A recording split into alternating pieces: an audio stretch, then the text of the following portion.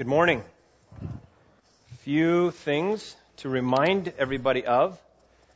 One is the Knock 'em Dead killer free fishing weekend next week, where you can go and catch as many walleye as you want and set them all free again. But yeah, come. It's a blast. We went last year, and I told the story last week. Our youngest son had the magic rod, and he was catching them just one after the next after the next. Our other son, not so happy, and our other child, not happy to be there at all because she was stuck in the boat and doesn't enjoy fishing. So come if you enjoy fishing. Even if you don't have a boat, come, because I think the biggest fish I saw last year was caught by Rebecca Coughlin off the docks. We didn't quite land it, but it was a big walleye. So come. You can register online. You need to figure that out so we all get there. It's at Crawling Valley, about an hour and a half, 2 hours from here. Okay. Stampede breakfast the following day, July 9th, will be at 8:30. We'll have a pancake breakfast. And please invite your friends. We're not, like last year, again, we're not publicizing this as much in the community, but we are welcoming everybody who comes. And this is a great opportunity. Bring your friends. And the thing that I would like to happen in our service in conjunction with that is that we kind of have a mind and a heart set towards the city of Calgary. We have a whole city that will be mindful of Calgary, of their hometown this week. And it's a good time for us to turn towards that and kind of pray over the city. So we'll link those things. All right? And family camp, you need to register today. It's August 18th to 20th. You can talk to Mark. You can talk to Hope. Get your registrations in and come. Again, it's a blast. Scavenger hunt, hikes of varying durations and strenuity. Just ask some of us who went on a hike that was longer than we expected it to be. Also, is there fishing close by where we'll be this year, Mark? People can fish if you want. Great. Sleeping in tents, sleeping in campers, songs around campfires. It's a good time. So come, bring your kids, bring your whole family, and fellowship. Okay. We're starting a new series. This was not part of my job description when I came, that I would be the guy who starts all of the new series, but 2 series in a row now I'm starting. So this one, we've just sung the song, I Love to Tell the Story, and Shane, thank you for picking that. It links in with the idea of the stories of Jesus. These are not the stories about Jesus. These are the stories that Jesus told. So this summer, Kelly mostly, and me now, are going to be talking about the parables, some of the parables of Jesus. And here's how I want to set this up. When you read the parables of Jesus, for example, the Good Samaritan, in whose position do you stand? For example, when I read the Good Samaritan, all growing up, I was in the story, which character was I? I was the Good Samaritan, of course. When you read the parables, do you do that? Do you find a tendency in yourself to line up with the good guys in the story? If you do, you might be missing the point of the parable. Because what Jesus was doing often with the story was challenging the people who would put themselves in the good position. For example, with the Good Samaritan, it would have been the priests, the Levites, and the Jew, who that's the people would have identified with. And then he threw out the Good Samaritan, who nobody in his audience would have said, yeah, I'm like that guy. But we have inherited so that we stand shoulder to shoulder with the right guy in the story. So I want to challenge you as we listen to these stories over the next few weeks. Try to put yourself in the bad guy's shoes first and hear it from that perspective and let that challenge you and then move over to the good guy maybe. Okay? That by way of setting up. Now we're going to read. Open in your Bibles to Luke chapter 8. And it's on page 731 in the Pew Bibles, if you want to read along. Luke chapter 8. This is the parable of the sower. And I'm going to go ahead and read the setup because you need to hear what Jesus is doing and who he's hanging out with and what kinds of activities he's up to before he tells this story. After this, Jesus traveled about from one town and village to another, proclaiming the good news of the kingdom of God. The 12 were there with him, and also some women who had been cured of evil spirits and diseases. Mary, called Magdalene, from whom 7 demons had come out. Joanna, the wife of Chuza, the manager of Herod's household. Susanna, and many others. These women were helping to support them out of their own means. While a large crowd was gathering and people were coming to Jesus from town after town, he told this parable. Okay? Now be mindful of whose side you're going to stand on when you hear this, all right? A farmer went out to sow his seed.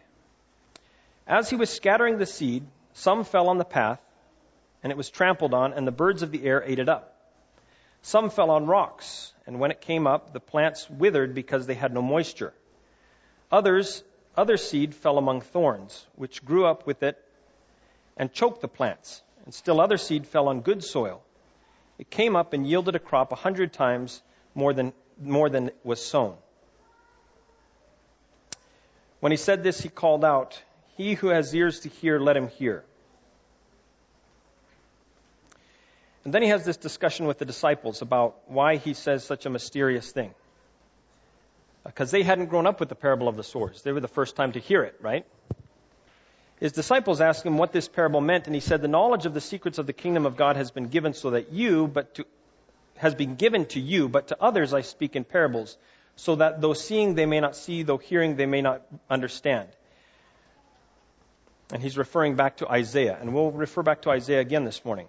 This is the meaning of the parable. The seed is the word of God.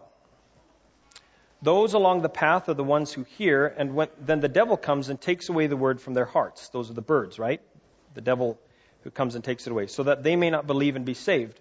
Those on the rocky soil, are the ones who receive the word with joy when they hear it, but they have no root. They believe for a while, but in the time of testing they fall away.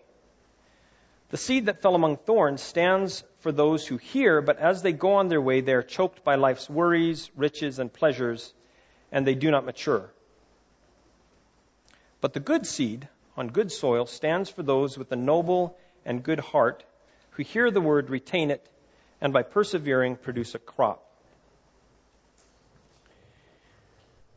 I'd like to see a show of hands of how many people are involved with the Friends Speak program here. Some of you, okay. Half a dozen, maybe a dozen in this room.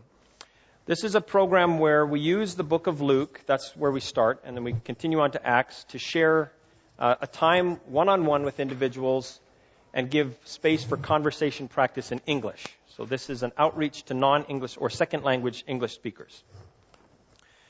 I was involved with Let's Start Talking, which is the kind of the core of the Friends Speak program. That's what took me to Japan the first time. And in our training, as you're working through the book of Luke, this parable was kind of the critical turn that everybody makes. Because until you reach this, you're just hearing stories about Jesus. You're hearing about his miraculous birth, hard to believe if you've never grown up with that. You're hearing about the various things he did and the beginnings of his teaching, who he was, who people believed he was. And then you get to this point, and we ask the question, which soil are you? So which soil are you? Are you the soil that the seed has come and you never even really heard it because before it had a chance to take any root at all, it got snatched away? Probably not in this room. You're all here means you've made it past that point. The next two are harder.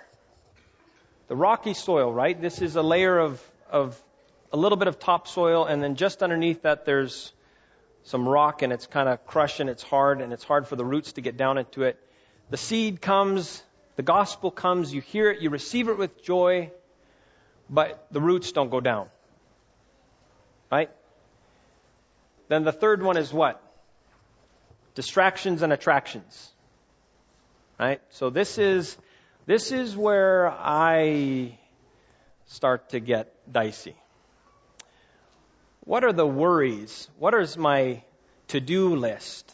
What are the things that I have to get done? Or what are the things on the other side that distract me from that stuff that I like to not recreate? This isn't recreation that's healthy and whole, but that I just want to distract myself from what's good and what's healthy and what's maybe God is using to transform me.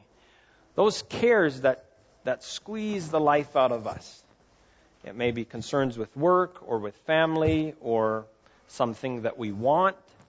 Where are you? Or maybe you're the good soil, where you've heard it, you received it, the roots are going deep, and you're weed free. The distractions and the attractions aren't choking out the life that God is growing within you. Maybe you're in that. Or probably, like me, you're some mix of these. You have a few weeds, you hit a rock every once in a while. The birds are still threatening sometimes, those doubts to come and take away the gospel altogether. They're always there. Where do you fall in that? I'm tempted to have you write some things down, but I think I won't. You're tracking with me, so I'll leave the pen and paper aside for right now.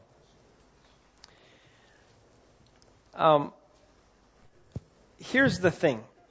When Jesus told this story, I don't think he was being fatalistic. If he thought, when he told this story, that if you have rocky soil, well, too bad.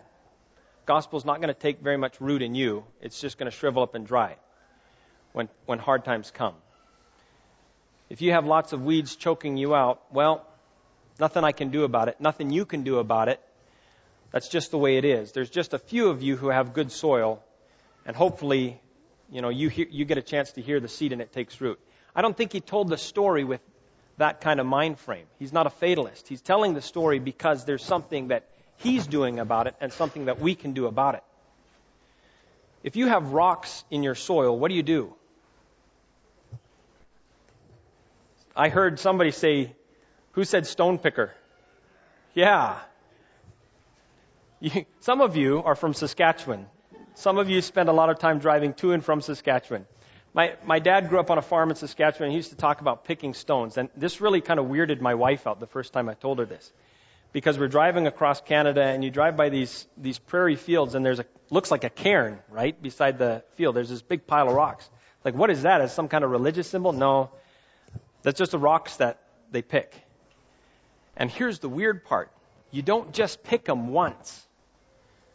You pick them, and then, this is the part that kind of grossed my wife out, the frost and the freezing and the thawing and the rain and the heat, the rocks actually float to the surface year after year. So you have to pick the rocks continually, right? I see everybody nodding must be from Saskatchewan. What's Brian? Even in Alberta, that's right. That's the thing about our lives. You get to good soil, and then rocks still come up and threaten to interfere with the roots, right? What about the weeds? We bought a house when we moved to Abilene, Texas. And if you've ever lived in Abilene, Texas, I'm sorry. And I'm glad you're here now. Beautiful people, wonderful, wonderful people. If you live out in the country, there's some redeeming things, but it is a hard, hostile environment. 40 degrees in the summer. It's never green. Your options are hot brown or cold brown and dusty. But we bought this house, and there was a giant living green something in the backyard. And what it was a tree.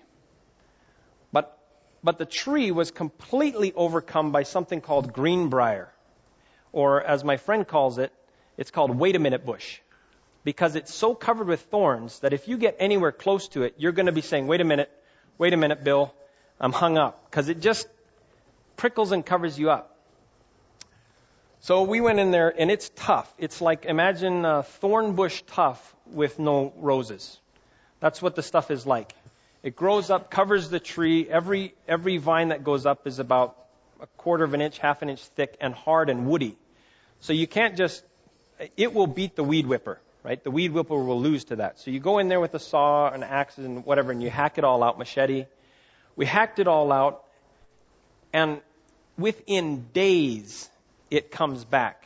Because what it does is underneath the surface, there are these like almost rock-hard potato-like things that are the basis of it. And it stores all its nutrients and its energy in there, and then it sends out shoots, and it will just surround a plant And so if you hack it out, immediately it comes back. So you really have to dig in deep to get these weeds out. Some of our weeds, some of our distractions are rooted pretty heavily.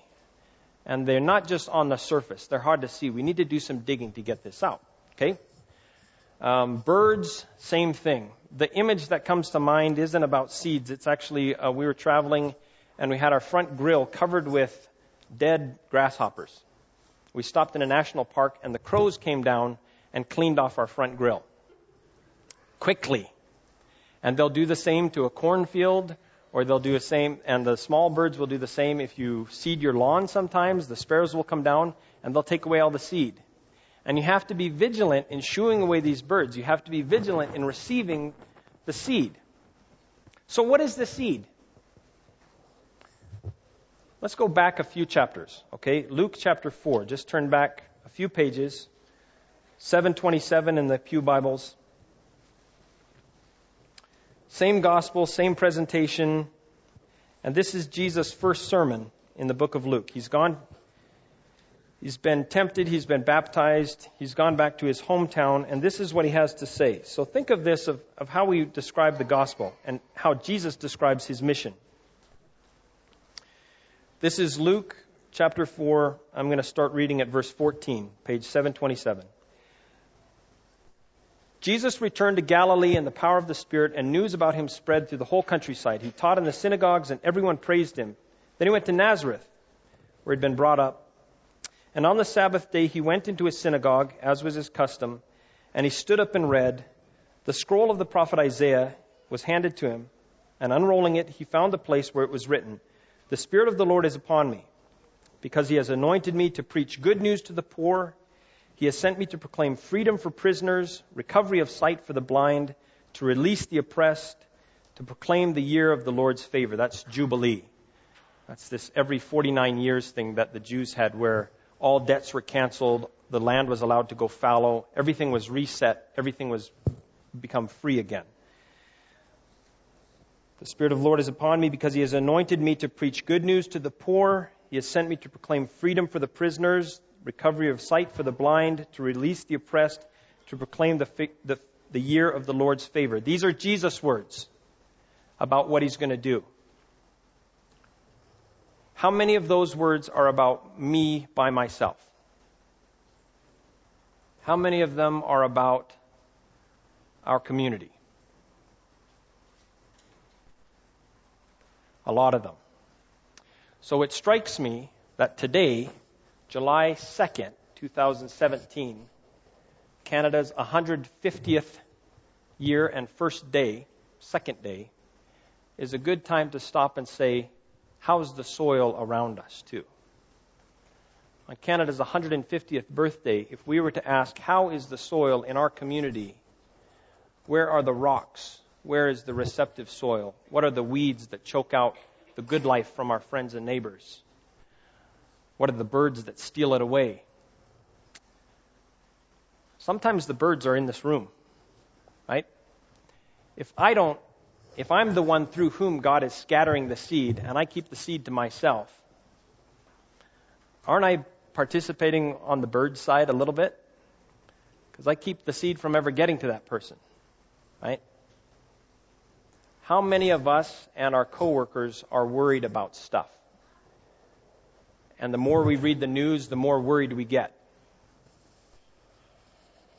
How many prisoners, how many oppressed, how many enslaved, how many poor do we see around us and among us?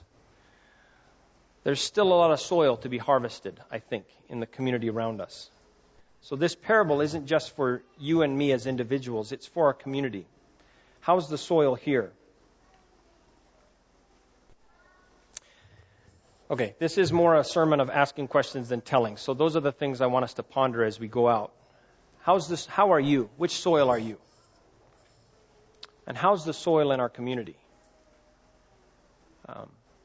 And then I want to close with this, another message parable of Jesus. Who is the sower? It's not a trick question, straightforward question. In this parable, who is the sower? Is it me? No, it's Somebody said, Jesus. Yeah, Jesus, God, the one who is behind all of this sowing. If you turn over to Mark chapter 4, I don't like jumping around this much, but I think it's worth it. I'm going to leave with this. This is where Mark has the parable of the sower, but look down to verse 26.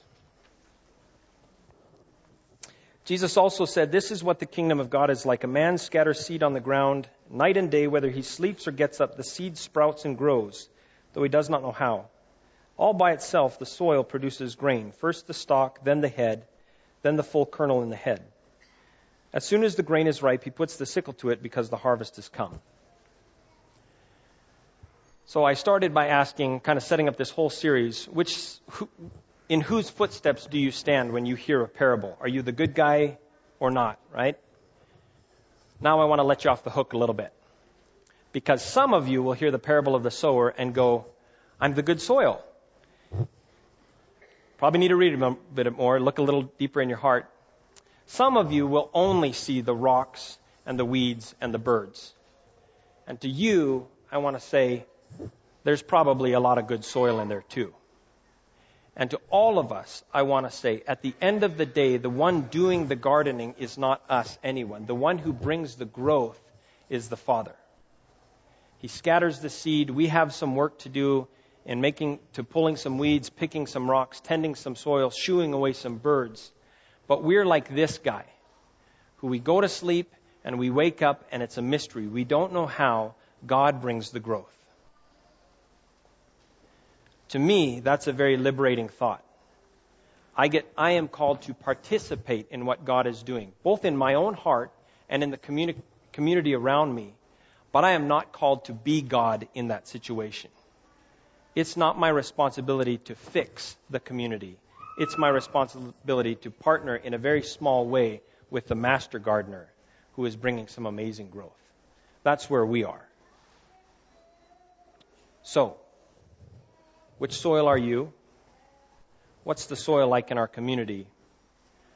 And at the end of the day, we participate, but God is the one who brings the growth. Let's pray. Heavenly Father, thank you for the many things that you have done, to make yourself accessible to us. We look out and we have a sense that there is something greater than ourselves. We have a sense that there is a creator. We look at the intricacy of the world around us and the complexities and also the problems, and we think there must be a God. And yet we can't see you. And so you send your Son so that we can look at this person, Jesus, and we know what your kingdom looks like now. We know what your heart is like. We know what your work is like and your character. And you call us to participate and to enter in and to become like him. And we thank you for that. We also thank you that you are the one who brings the growth. That although you invite us into your work, it's not dependent on us.